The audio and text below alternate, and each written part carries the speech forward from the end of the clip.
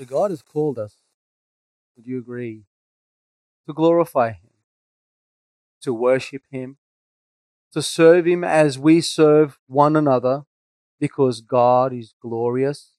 He's too splendid, He's too beautiful to keep to ourselves. And we desire to proclaim the gospel, amen? We must speak of this character of God. Our desire is to make Him known in His holiness and His justice and His mercy, in His love. And these things we desire to do because God first loved us. And so we love God as He's given us the Spirit by reflecting who God is. Jesus says, if you love me, you'll keep my commandments. And He no longer calls His people servants, but He calls them friends. We are called to have this friendship with God. We are called to love the Lord our God with all our mind and soul and strength. And we are called to love our neighbor. We are called to love those who persecute us. We are called to love our enemy and befriend all people that they may know Christ. But there is one thing that God calls us not to love and not to befriend and not to have affections towards. In fact, this kind of friendship and this kind of love separates us from Christ. This kind of friendship and this kind of love, in actual fact, will have to be examined in our own lives if we truly belong to Christ. It is a friendship that is contrary to all that Jesus is. You know what that friendship is? Friendship with the world. We are called not to befriend the world. Our passage this morning is found in James, so if you can turn to the epistle of James, as we have seen many tests that James has given us, this is just another one of those tests where James is encouraging the church to examine a deep devotional love for Christ and how they are walking with Christ. And at the same time, he leaves us with a bitter taste always, do I actually belong to Christ? And James will do this once again in this passage as he's following from last time when we looked at the wisdom that comes from above and the wisdom that comes from the earth. Now, James is expressing a warning not to have friendship with the world. I want to tell you this, beloved, this topic, I pray that you will hear and you will hear well. It is a kind of a topic that we ought to examine often. We ought to examine often. Why? Because we live in this world. And we ought to examine how often do I love the world more than Christ? How often am I going after the things of the world before Christ? It's very easy as Christians to say, that's not me. It's the one next to me. I can think of the next person who loves the world or someone else that needs to hear this. It's very easy. And I'm going to show you that James had in mind Christian, plural, not singular. So if you're in James, I've got three things that I want to look at. From chapter 4, we look at just 6 verses. 1, what is friendship with the world? 2, what does friendship with the world affect? Because we will see a spiral. It gets worse and worse. And 3, what does the Lord offer to those who have befriended the world? So let's read from verse 1 together and we start to break this down a little bit. From verse 1, chapter 4 in James, what is the source of quarrels and conflict among you? Is not the source your pleasures that wage war in your members?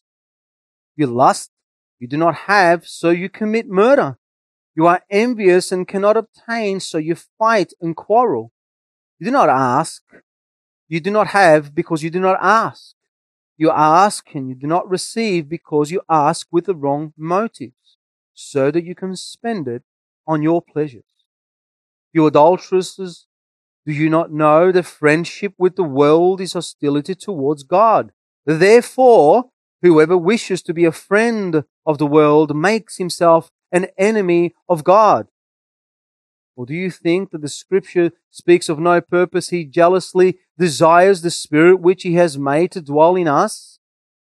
But he gives greater grace. Therefore, it says, God is opposed to the proud, but gives grace to the humble. Here's a first point. What is friendship with the world? And I want to begin with verse 4, brethren. I want to begin with verse 4 before we look at the cause and the spiral of worldliness. It is good for us to know from the get-go, what does God think about this? What does the holy and perfect God who bought you by the blood of Christ think about worldliness and friendship with the world? What does the God of creation who caused you to be born again think of worldliness? Look at the first verse, the first word rather, in verse 4. You, that's plural, adulteresses. I mean, this is not a joke, right? You adulteresses, this is what is he saying? He's speaking to the whole church. And he's saying, you are unfaithful. You are pretending to love me. This is what this word means. You are saying you are married to me, but you are what? You are prostituting yourself. We don't hear this much, right? That's exactly what that word is. You say that you love me, but you are not committed to me. You are telling lies and you're believing that they are truth. You say you want me, but you are running after someone else. This is committing spiritual adultery. This is a husband and wife picture that being married. And the wife says, I love you. I am submitting to you. I am committed to you until death do us apart. I will love you always. I will serve you with the heart of Christ. I love you so much. Only. You're not that good. You don't satisfy my needs that much. Whether it's physical or sexual, I have to go somewhere else. You don't give me enough pleasure. So I'm going to commit adultery. And this woman looks at her husband and she no longer sees him worth of being called a husband. She no longer honors him. She has no joy towards him.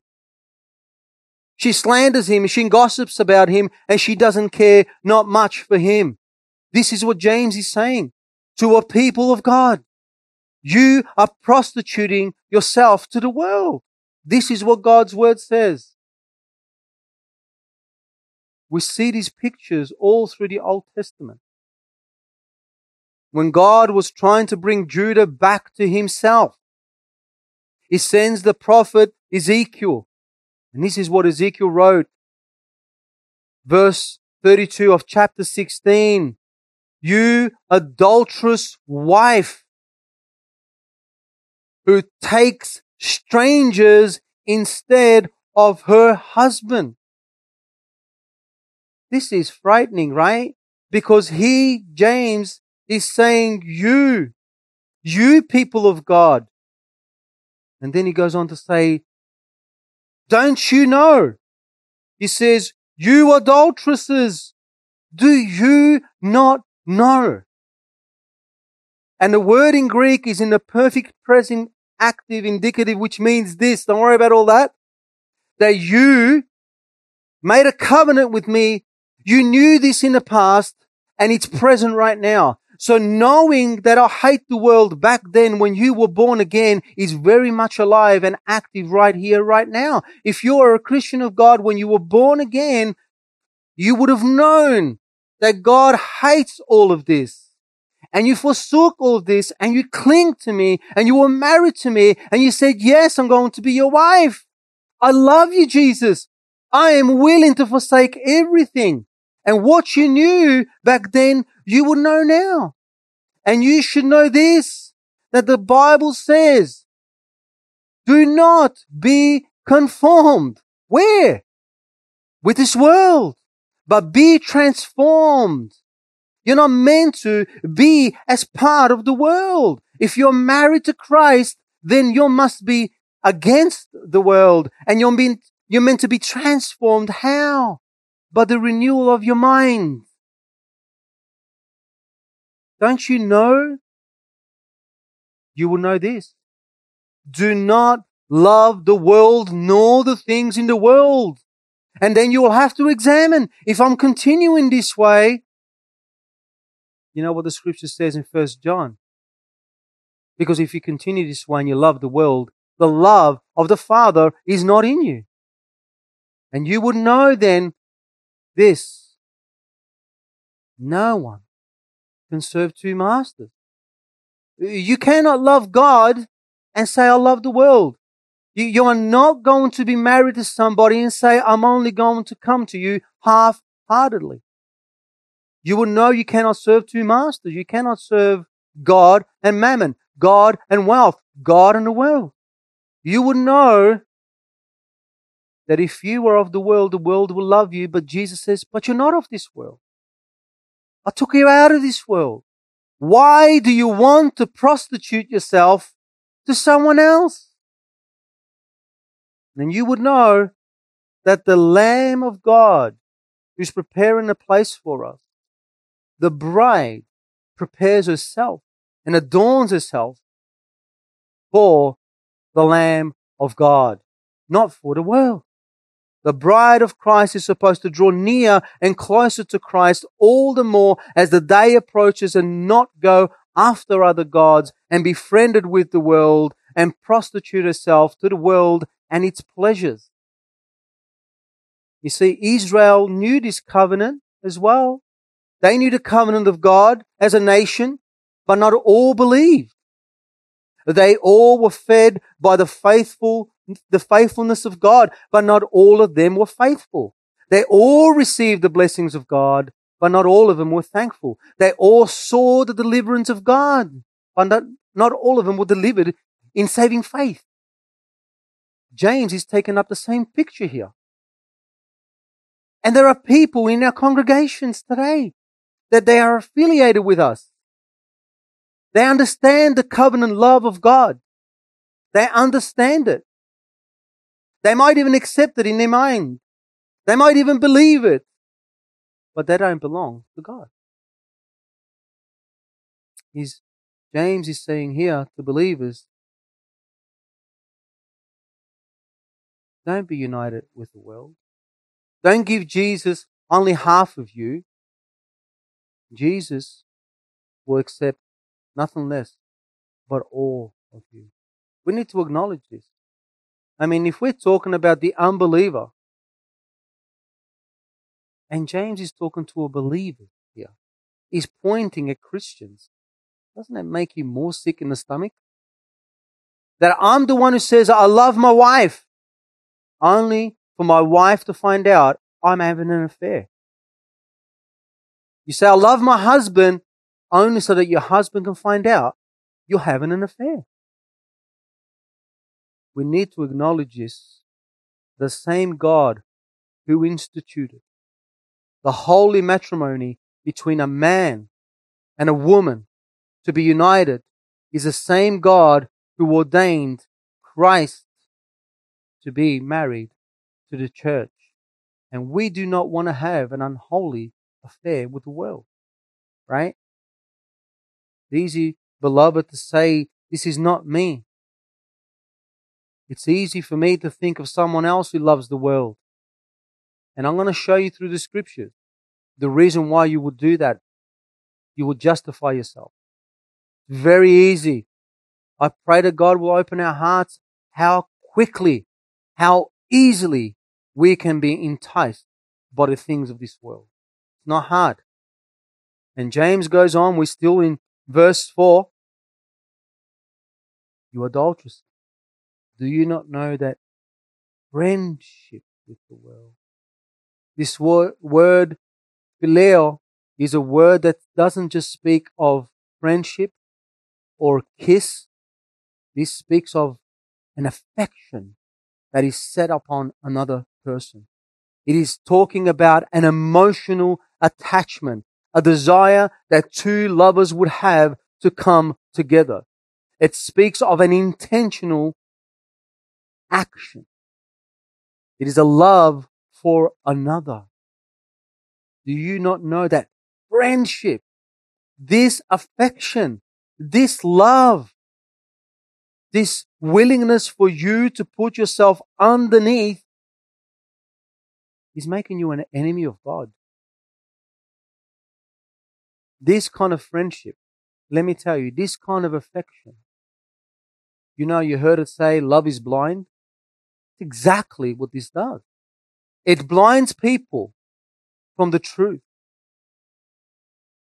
A person who will commit adultery and have an affair on the wife or the husband, do you think they actually tell them the truth? Or they are blinded by this, or they hide it? You hide it. But I'm here to tell you something. God is going to expose those you are befriending in the world. You cannot keep it undercover. Just as much as if you're committing adultery, it won't last. You'll be exposed. And I want to ask you, this is hard stuff. But let me ask you, the Jesus that we sing to, where is he here?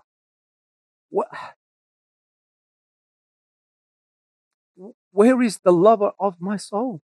If I love the world, where is he? Where is the Christ who died for me? Where is my first love? What happened to him? He's not here. What happened to me? Being thirsty and hungry for righteousness. You adulteresses, do you not know that this friendship, James is saying, this relational, loving, self-indulging, self-glorifying, self-exalting, self-promoting, self-enjoying friendship with the world is separating you from God. Don't you know that? Jesus says, I called you friends. Phileo. It's the same word. I called you my affection. I called you my love. I called you my bride. You are no longer a slave, but you are my desire. And God says here through James, by the power of the Holy Spirit, that desire, all of a sudden you've got it for the world. Don't you know that that desire is going to separate you from God? What is the world? It is the love of having things, stuff. I want her husband, her wife, her car, his bike, his teeth, his home.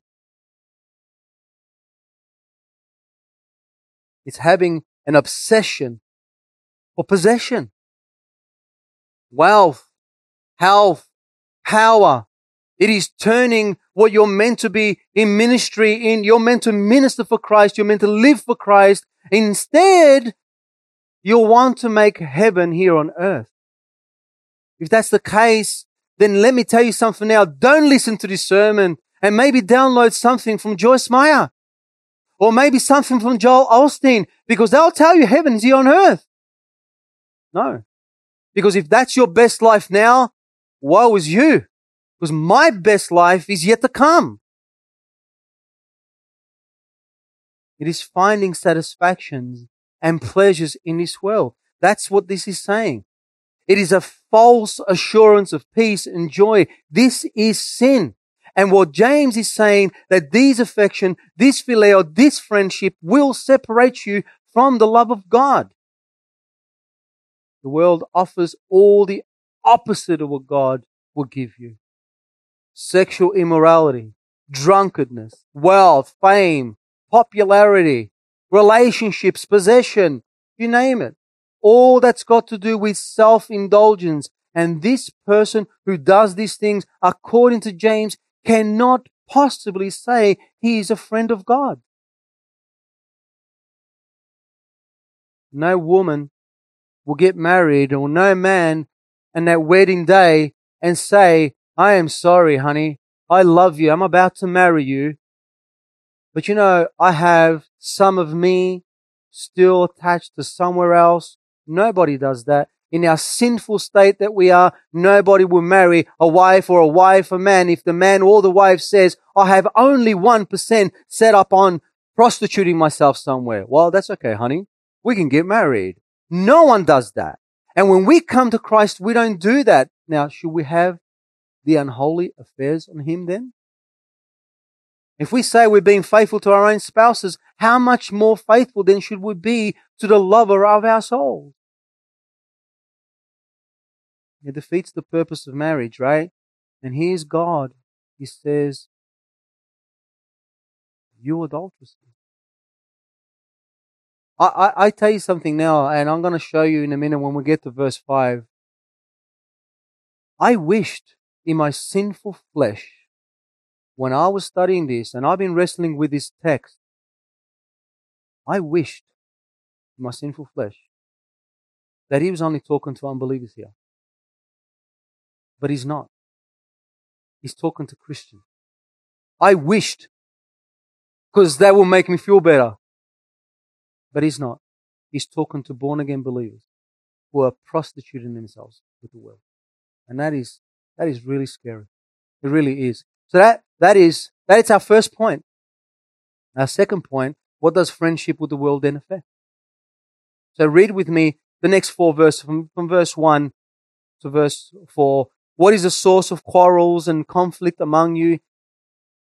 Is not the source of your pleasures that wage war in your members? You lust and you do not have, so you commit murder. You are envious, you cannot obtain, so you fight and quarrel. You do not have because you do not ask. You ask, you do not receive because you ask with the wrong motives, so that you can spend it on your pleasures. And we'll look at verse 4 a little bit more later. You see, here we see the source of the problem. Befriending the world, how it begins to affect everyone else. This is a spiraling down. And becomes out of control. And it waxes worse and worse. Where does it come from? Where do these fightings come from? Where are these conflicts? James is saying, by the way, James gives us the answer. He gives a rhetorical question and then he gives us the answer. Is it not the pleasures that are within you? The desire to be befriended in the world, it is rooted internally. It begins from within. It begins from your heart or your flesh, depending on your position in Christ. It is a war that begins within at first, and then it is reflective externally. It begins in your thoughts and your emotions, your inner man. It begins with you having taken your eyes off the Lord, and then your thinking begins to change, and things you once saw as sweet, they become bitter to you. And the things that you once saw bitter, you seek after them, and they are now sweet to you. And James is saying here, sure, believers obviously are having conflict somehow, and there is disagreements. That's true. And that can happen in the body of Christ. We see that in the Corinthian church. They had fights and quarrels in favoritism towards elders. One chose one over the other. They were suing one another. They were being unfaithful. They were immoral, idolaters. They were taking communion in an unworthy manner. We see the Galatian church devouring one another. The Ephesian church, who was not united in spirit, and Judea and Syntyche did not actually live in harmony in Philippi. That's true. That can happen because of your desire are not met. Your sinful desire, let me stress on that. They are not godly desires. They are sinful desires. But I want to warn you, as we keep reading, that if a person continues in a state like this, in a state of bitterness and conflict from within, never reflecting the character of God, always angry, always upset, never joyful, and it's burning up inside, and then it starts to be reflective to people continuously. I have to warn you, as James warns us, you must examine your claim of faith. You must. And what we see James here is saying that worldliness begins within and it starts to be in you. It is actually causing your soul to be in turmoil. Your own soul first. And you're fighting your own soul first within you. And then it says, is not your pleasures in you. By the way, this is the word hedonism, which speaks of an affection, an emotion, a seeking desire to bring pleasure, and you're not going to stop until it's fulfilled. It's an uncontrollable desire. Such pleasure. Not good pleasure. This kind of pleasure, you're supposed to have it only for Jesus. Only for Jesus. You want to study the word hedonism? It's only supposed to be for Christ. Your affections and your desires and all of those emotions are supposed to be for Jesus only. But in this context, it says, they are waging war. They are waging war in your members. You're fighting within inside of you. But it can't stay there. It has to be expelled. It has to be expelled. These are pleasures of self-gratification. And there is a war that's going on. Listen, there is one war that we are called to have. And it is what? It is to war against the flesh. We are meant to war against our sinful nature. We're not meant to war with it. You see? James is saying you are warring with this. You're going with it. And you're not going to rest until you get it. You're not going to rest. Friendship with the world, even though, let me tell you something now. Yes, it is your sin against God. But it doesn't just affect your relationship and your fellowship with God. It affects your own personal life and it affects people around you. You cannot keep this undercover. In due time, this love, this desire, I want and I'm going to get it. And until I get it, I'm going to fight and I'm going to quarrel. God will expose its ugly head to people around you. The head will pop up and people will see it. It will be exposed. How is this exposed? Beloved, look at verse 2. You lust and you do not have, so you commit murder. If I don't get it, I'm going to kill someone. If I don't get this is a lust, this is a sinful desire. You're running crazy about this. And you're not going to stop until this is fulfilled. You are coveting. You are desiring a sinful thing. And when the desire of the flesh is not met, I'm going to kill someone if I don't get it. Now, sure, this is figuratively. And what happens here is your hatred now becomes your friend. Your anger is now your companion. He's right next to you all the time. And you become hostile towards everything and everyone, even if they are trying to help you and steer you back to Christ. And it's only a matter of time that this spiral turns into complete destruction and ruin in your life and the people around you. Let me give you a little example to examine how this spiral can start to begin in our own lives. You come to church, you were once the first one here, now you're the last one in. You come to church, you sit down, The sermons who were once tasteful, they become tasteless. They're for someone else. There is no conviction in your life anymore. Nah, I've heard repentance before. You cannot wait until the sermon's done. Your heart and your mind are somewhere else. But you're here, you're ticking the box. And you will justify yourself. In actual fact, here's another one. You'll walk out of here angry at what you heard. You'll be angry. You'll be justifying yourself. You will say, I think the preacher was looking at me. I think he actually had it in for me. Where he should have been thinking of someone else. And we go on with our merry life. I'm just giving you some examples of the spiral that starts to take place. You once used to sit at the front. Well, we don't have that problem here at Saving Grace Bible Church because it's very small. But now you sit at the back.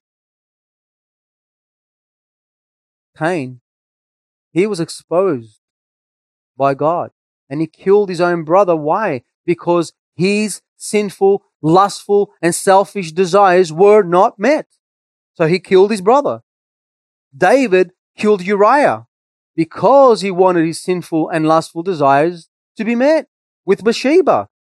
David's own son wanted to kill David because he desired to have his position. And the Pharisees, they killed Jesus because they coveted position and power. That's what this word is about. They were envious. They were coveting. This word envious here in our text, beloved, speaks of continuous jealousy. Jealous. Downward spiral. It gets worse and worse. I am not happy. I'm not happy. It's easy. Look at your own life. Not happy with people around you. Not happy with the brethren. I'm not content. I'm envious. I'm jealous of this. I'm jealous of that. I'm jealous of this. Why? Because your heart is not settled on Christ. And so you lust and you fight and you have war. And people will suffer the consequences of that. Why? Because what you're wanting is sinful. And look at the spiral. How it goes down further and further. Look at verse 2. Look, it's going further. You lust and you do not have, so you commit murder. You are envious, you're jealous, you're continuously jealous, so you cannot possibly obtain. Then it says, you fight and you quarrel all the more. You do not have because you do not ask. Now let me ask you a question on this. If this person is fallen down this much, down this spiral, why would you ask God of anything? This person who's fallen so much is starting to fall. You're slowly moving from your brethren, moving from your husband, moving from your wife, and you've got your own little world happening. You want everything, and at that time, and nothing's going your way in your selfish way, you're not going to turn to God. You're going to turn away from God. You're not going to turn to God. You're going to run away from Him. You're not going to need prayer. I don't need prayer. I just need this and that. I'm lusting for this. I am not getting it. Why am I going to ask God? He never gives me what I want. So you don't pray to God anymore. That's your next step. Your prayer might look something like this. Thank you, God, for the meal. Amen. That's it. That's your prayer. And you do that every single day, 7 days a week. That's your 38 seconds of fellowship with God. But Ralph, I don't get it. Verse 3 says, but you ask and you do not receive.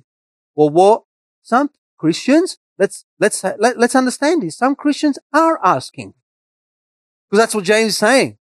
Is James contradicting himself? No, he's not.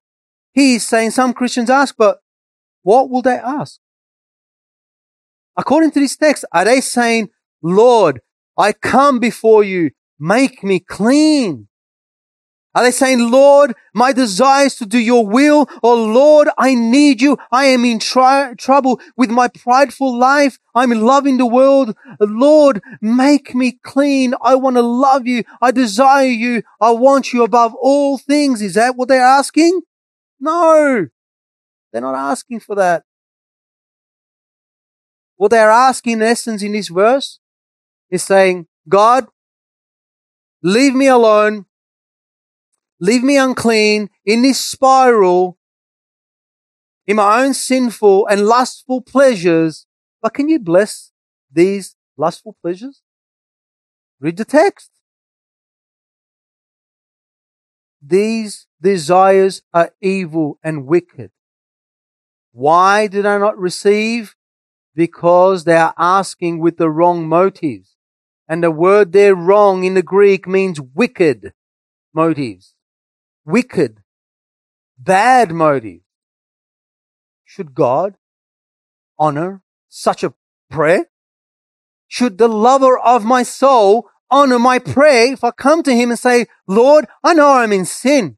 I know that I'm fighting and I'm quarreling. I know, God, that I want and all of it is sinful. Please, God, I beg of you, give me this one sinful desire. No, he should not. And I will say, I will submit to you that those of you who have children, if your children came to you, you would do likewise and say, no, I'm not giving you this because it's bad for you. So in actual fact, what we're seeing God not answering this prayer, not giving it to them, is the grace of God. People are not calling to God because they are filled with their own satisfaction. And those who are calling to God, they want those sinful satisfaction to grow all the more. So James then continues and he begins to make this personal. Do you see the spiraling down? Well, look at verse 4 again. Now you're going to see the peak of this. Now you get it, why I started with verse 4. You adulteresses. That's how you would read this, by the way. You see that? James has painted this picture. What's adulteresses? It's you having wicked desires. It's you having sinful desires for the world. I want this. I need this. I desire this. I don't want you, God. And James says, you are an adulteress. You are sinning. Do you not know that friendship with the world is hostility to God? You see? Now he's making it personal. If you're like this, you are saying, I hate you, God. Hostility to God is hatred and aggression and bitterness and war. You're no longer fighting with your brothers and your sisters and your neighbors and your husband and your children and your wife. This is a reflection of you fighting with God. It's a reflection of you having hatred, personal hatred towards the God who gave you your husband, who gave you your wife, who gave you your car, your health, your children, and fill in the blank. Therefore, he says, verse 4, we're still in verse 4. Therefore, now that you know all this, my beloved, and now he makes it personal. Whoever wishes. Now he's talking to the congregation and he says, if you wish, sorry, I'm just pointing. I said, look, I was going, if you wish, and if you wish, personally, on your own, if you wish this now, I'm singling you out now. If you wish to be a friend of the world, if you are desiring personally to be a friend of the world, you are making yourself personally an enemy of God. You are not a friend of God. So he calls out the whole congregation and now he singles it to every individual person, just like James has been doing all along. And that means this for us, brothers and sisters, that you must examine yourself personally. You must say, do I desire these things? Am I at peace with God? Because listen, let's face it. If you're at war, you're not at peace. If you're making war with God, you're going to lose the battle. But you cannot possibly be at peace while you're actually making war. And here's what James is ultimately saying. You cannot make yourself a friend of the world and think that you are a friend of God. You cannot. You cannot love the world and you cannot say, I love God at the same time. You cannot have fellowship with darkness and say you're living in the light. You cannot choose yourself to be part of the world and part of Christ. You cannot live for the King of darkness in this world while you're waiting for the King of light and of glory. You cannot say, I am married to Christ, but I will rather prostitute myself to the world. We are called to love all that comes from Christ. We are called to have our affections and our desires towards God and God alone. And if we don't, then our affections are somewhere else.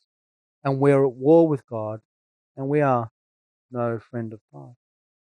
If your love, your affections, your directions in your life, your will, your drive, your dreams, your goals in life, it's all about you, are bent towards the world and the pleasures, and you're not satisfied until you get whatever it is, you fill in the blanks, you must examine what on earth is happening with you, because you've just left your first love. You've left your first love. Now, this brings us to our third point. What does the Lord offer to those who have friendship with the world? And this has to be my favorite section of this, because right now I'm pretty sure you feel like I've thrown bullets at you, and you should, because we live in this world. I want to encourage you and I want to challenge you. Please don't think of anyone else. Don't think that you're not loving the world. Somehow there is a problem with every one of us. We just have to examine that we don't go as far as we're hanging around the fence of the world just so that we can pick the ungodly cherries off it.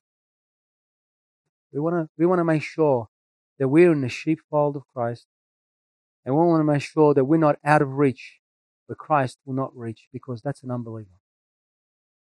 So read with me. Now this will be as an application for us as well. Verse 5 and 6.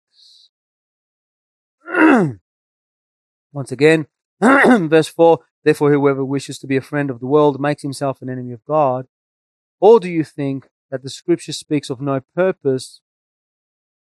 He jealously desires the Spirit which he has made to dwell in us. Now stop there. We'll just read that verse, because let me tell you, this verse here is one of the most difficult verses to, number one, to translate from the Greek, and two, to interpret in English. And scholars have been, I'll explain that to you just a little bit, but not much. I don't want to give you a nosebleed like I had. I am thankful for some godly men that I approached in this through the whole week. I want to be sure, thus says the Lord. Because in the Greek, you have to understand, sometimes when the Greek was written, it was not written. It was written all like this. There was no commas, no points, no nothing like that. So, and sometimes in the Greek, you don't have to say he, you don't have to say him. It's literally just implied. And in English, sometimes what we have to do, well, it doesn't say it, doesn't make sense in English, and we'll supply it, because it's implied in the text. However, this verse here, let me just quickly say this to you. The Holy Spirit wrote this. Okay? Amen? All right. The people who read this at that time had absolutely no problem interpreting it. We have to understand that, or else it wouldn't have been written this way. However, there's some commas, there's some dots and some things that people differ from one another. So I don't want to bore you with all that. That was my headache and a couple of other guys who wrestled this text with me. But let me tell you some of the scholars where they differ. For instance, in this verse, when it says, or do you think that the scripture speaks of no purpose? I mean, is James quoting some verse, whole Bible. What's he doing? Outside of Scripture, I believe that James at the moment, he's quoting just the Bible as a whole. All right? Not an actual verse. Some people say, is this an actual quotation? Or is it a statement? Or is it two questions? Some people say, is this the spirit of man, the spirit of God, the spirit of life? These are the problems that have come up with this verse. Now, I want to explain, like I said, only a couple of them, just so that we can understand what this is saying. So I have the one verse from the King James Version, right? So if we read our text, sorry guys, just a little bit so you can understand where I'm going with this, okay? All right. If we read our text, it says, "Oh, do you think that the Scripture speaks of no purpose? He jealously desires the Spirit," which is a capital S, "which he has made to dwell in us," which is obviously talking about the Holy Spirit. The King James Version reads it this way: "Do you think the Scripture says in vain, the Spirit, little s, that dwells in us lusts for envy?"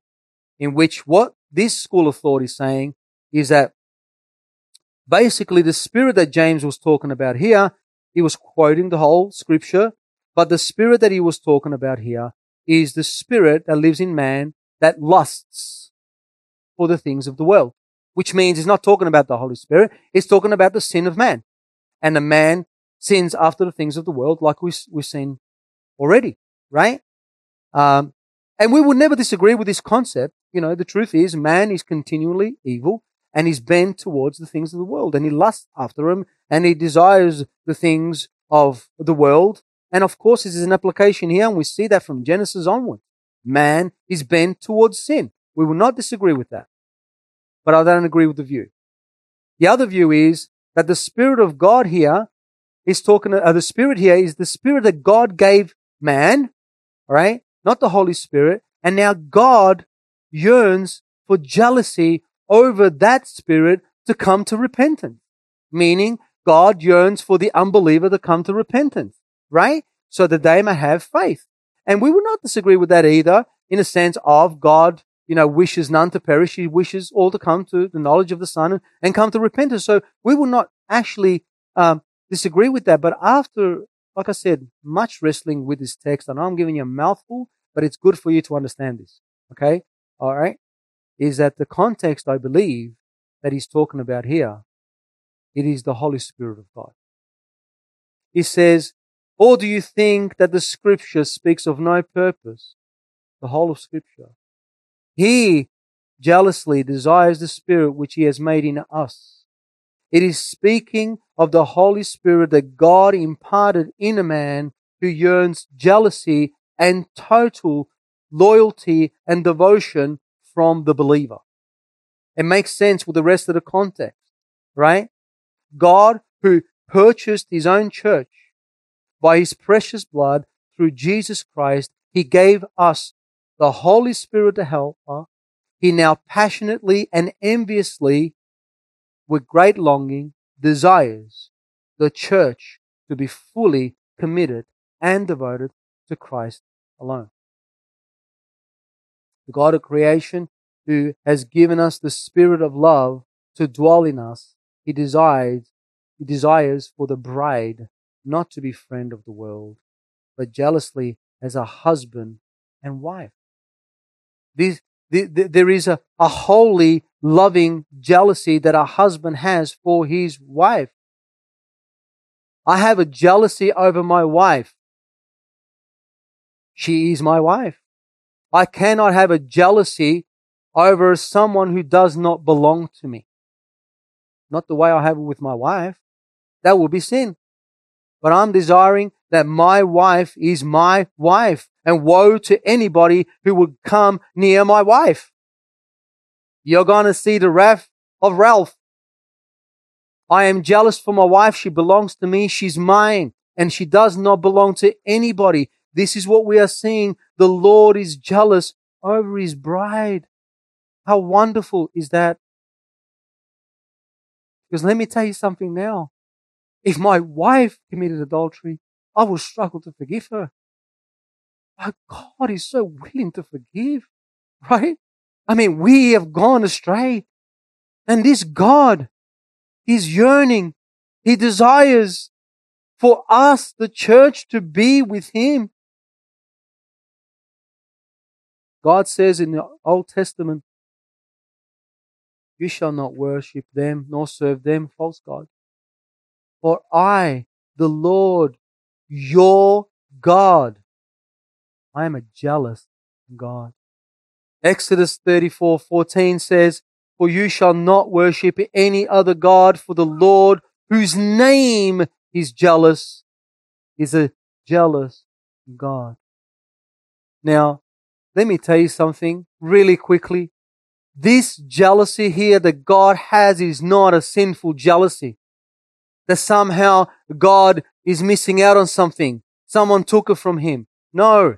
It is a loving, gracious mercy, and it's according to His faithfulness. He is so loving and He cares us so much for His children that it leads Him to yearn for them. This is not a jealousy that somehow you got something God does not have. It's not a sinful jealousy. It's a loving jealousy as a husband and wife. And what's that jealousy? What's that jealousy leading these people to? Well, look at verse 6. But He, this God, this holy God, who desires you, this wonderful God who seeks after you, gives greater grace. You have gone into the world. You have befriended yourself to the world.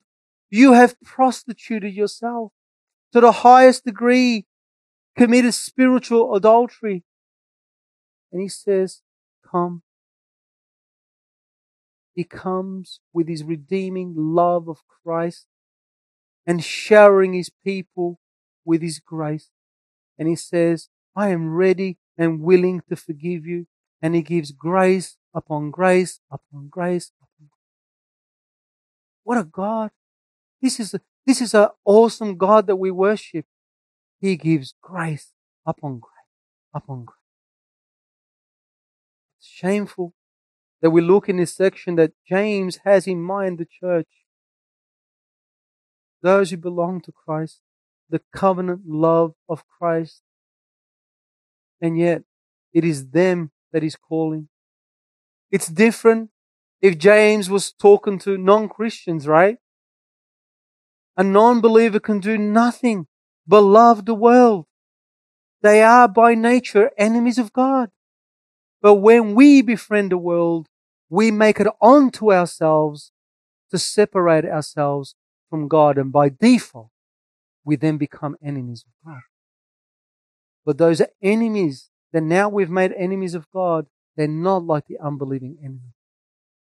That same God who saved you by grace says, come, and I will shower you with greater grace. I will fill you with my grace. Is there hope for me? Is there hope for me?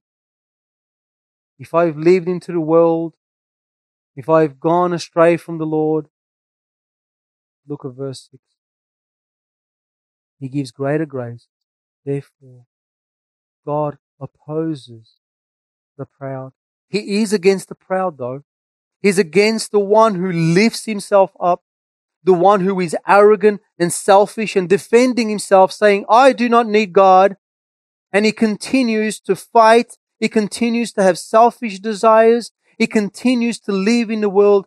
God says He resists this person. Then let me tell you, you have to examine if you're this proud. Because this is applicable to believers and unbelievers.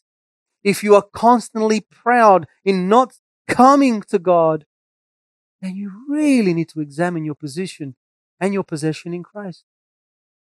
But, in contrast, He gives grace to the humble. He gives grace to those who are broken and lowly and meek. And they come to God and say, Lord, I need you.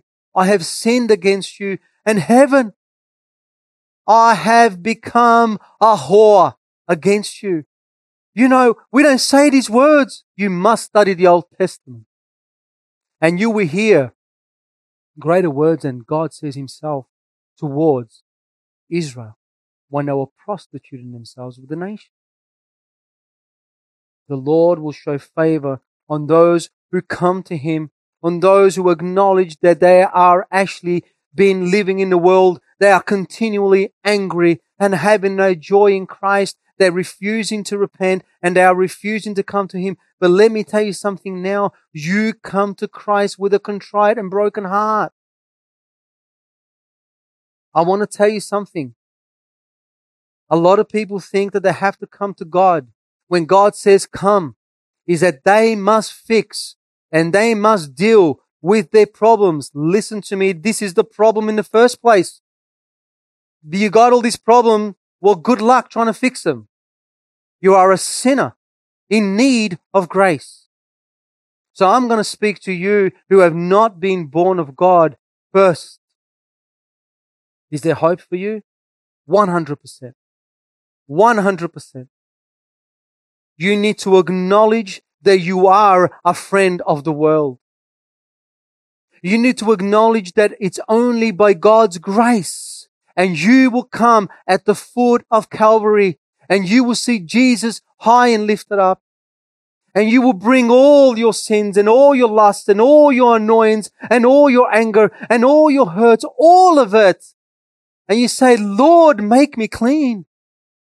Oh, that is grace. That is the grace of God.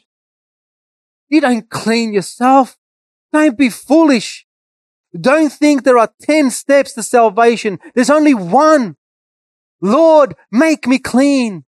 Lord, save me. These are just words. There's only one. Christ. Only Jesus. And only Him. Only He can give you saving faith by His grace. It's not rocket science. I am a sinner. I have gone astray. I have lived in this world. I have loved this world. I am still stuck in this world. Lord, have mercy on me. Save me. Jesus says, this man, this one here who comes this way, he will be justified when he acknowledges his desperate need for the Savior. But then, as for you, my unbelieving friends, do not store up the wrath of God upon yourself, hearing this truth week in and week out. And you put this in a cup of knowledge up here somewhere, and you go, oh, that was nice. I'll put this up here with the rest of the other Jesus stuff. Whatever you learn, throw it in the bin and fall at the foot of Christ, and He will give you grace. But then I must address my beloved church, my beloved people of God, whom I love with the affection of Christ. I've got a few things that maybe you must examine. Do you want what the world has? Do you desire what next door has? And are you one of those who will not stop until you get it? And by the way, this could be a holy thing. It can quickly turn into an unholy thing. Maybe a position, status, can quickly turn into an unholy thing. Are you the one who fights and gets angry to a point of murder? In other words, you are holding bitterness and anger and unforgiveness in your heart according to Scripture. James says, this is your spiral down in being friends with the world. Do not kid yourself. Don't think that being friends with the world, it's only you going out and going to nightclubs. Don't think that being friends with the world is you going out and smoking drugs. It's not. That's not what James said. These are the extreme, in the sense of revelation of what's happening in your heart. But it's very, very subtle. Very subtle. And if you've gone astray after the things of this world, if this is you, let me tell you, Solomon, who had everything at his feet, In an unbelieving perspective, he says all of it is vanity, vanity, grasping for the wind. I must ask them, beloved, if Christ were to come back today, and if Christ is looking down, is he content with our affections and friendship with him? Are we giving ourselves half-heartedly to Christ? Or are you the one who says, it's not I, it is not me. I love Jesus. I love so much Jesus. I think I do love Jesus with all my heart, soul, and mind, and strength, and all that is within me. I am Peter. I will not deny the Lord. I think we need to examine, have you lost your first love? Is Christ your deep emotional desire above all things? Because let's understand this, losing your first love, okay, it can also mean this, that you're doing all Christian stuff. You're just doing Christian stuff. You're playing music, you're at the back with the mixer, you're ticking the box, you come into all the Bible studies, but your heart is not necessarily phileo, in friendship, with affections of love for Christ. I want to ask you, brethren, and I'll leave this to the Spirit of God. What drives you? I don't want to give you the application. What drives you? Where are your affections? Are you fighting with people? Are you at war all the time? Is there a war going on with your husband, wife, blah, blah, blah? Fill in the blanks. I don't want to give that to you. I want you to think about that. Listen to me, brothers. As much as the Lord draws unbelievers to himself, and only by his grace anyone can be saved. Let me tell you something now. If you're a believer today, God gives you greater grace. Don't ever forget that. Only by grace we entered, and only by grace we come. Only by grace we can repent, and only by grace we can be restored. Please examine, where are your affections? Where is your allegiance with the Lord Jesus? Don't think, once again, the world means you're completely out there and you're completely separated. No, God says, if you love the world, you have separated yourself from God. What a wonderful thing. He never actually separates himself from you, though. So let me read you this one verse and we'll pray. Hebrews 4:15 to 16. For we do not have a high priest who cannot sympathize with our weaknesses, but one who was tempted in all things, as we are, yet without sin. Therefore, let us draw near with confidence to the throne of grace, so that we may receive mercy and find grace to help in time of need. May we run away from the world and its false friendship that it offers to keep us from Christ, and flee into the arms of the lover of our soul and friend, Jesus Christ. Let's pray. Oh Lord, we thank you, Lord, for your word. This topic is hard, Lord, but it's true. Oh Lord, how often, how easy it is for us to go astray. How good it is to know that you seek your bride. You seek your bride with holy jealousy and holy love. You go after us, Lord God. Oh, how often have we done this? How often, Lord, our affections are set on something else and someone else. We beg of you, God, that you would draw us to your throne. Reveal to us the hidden sins.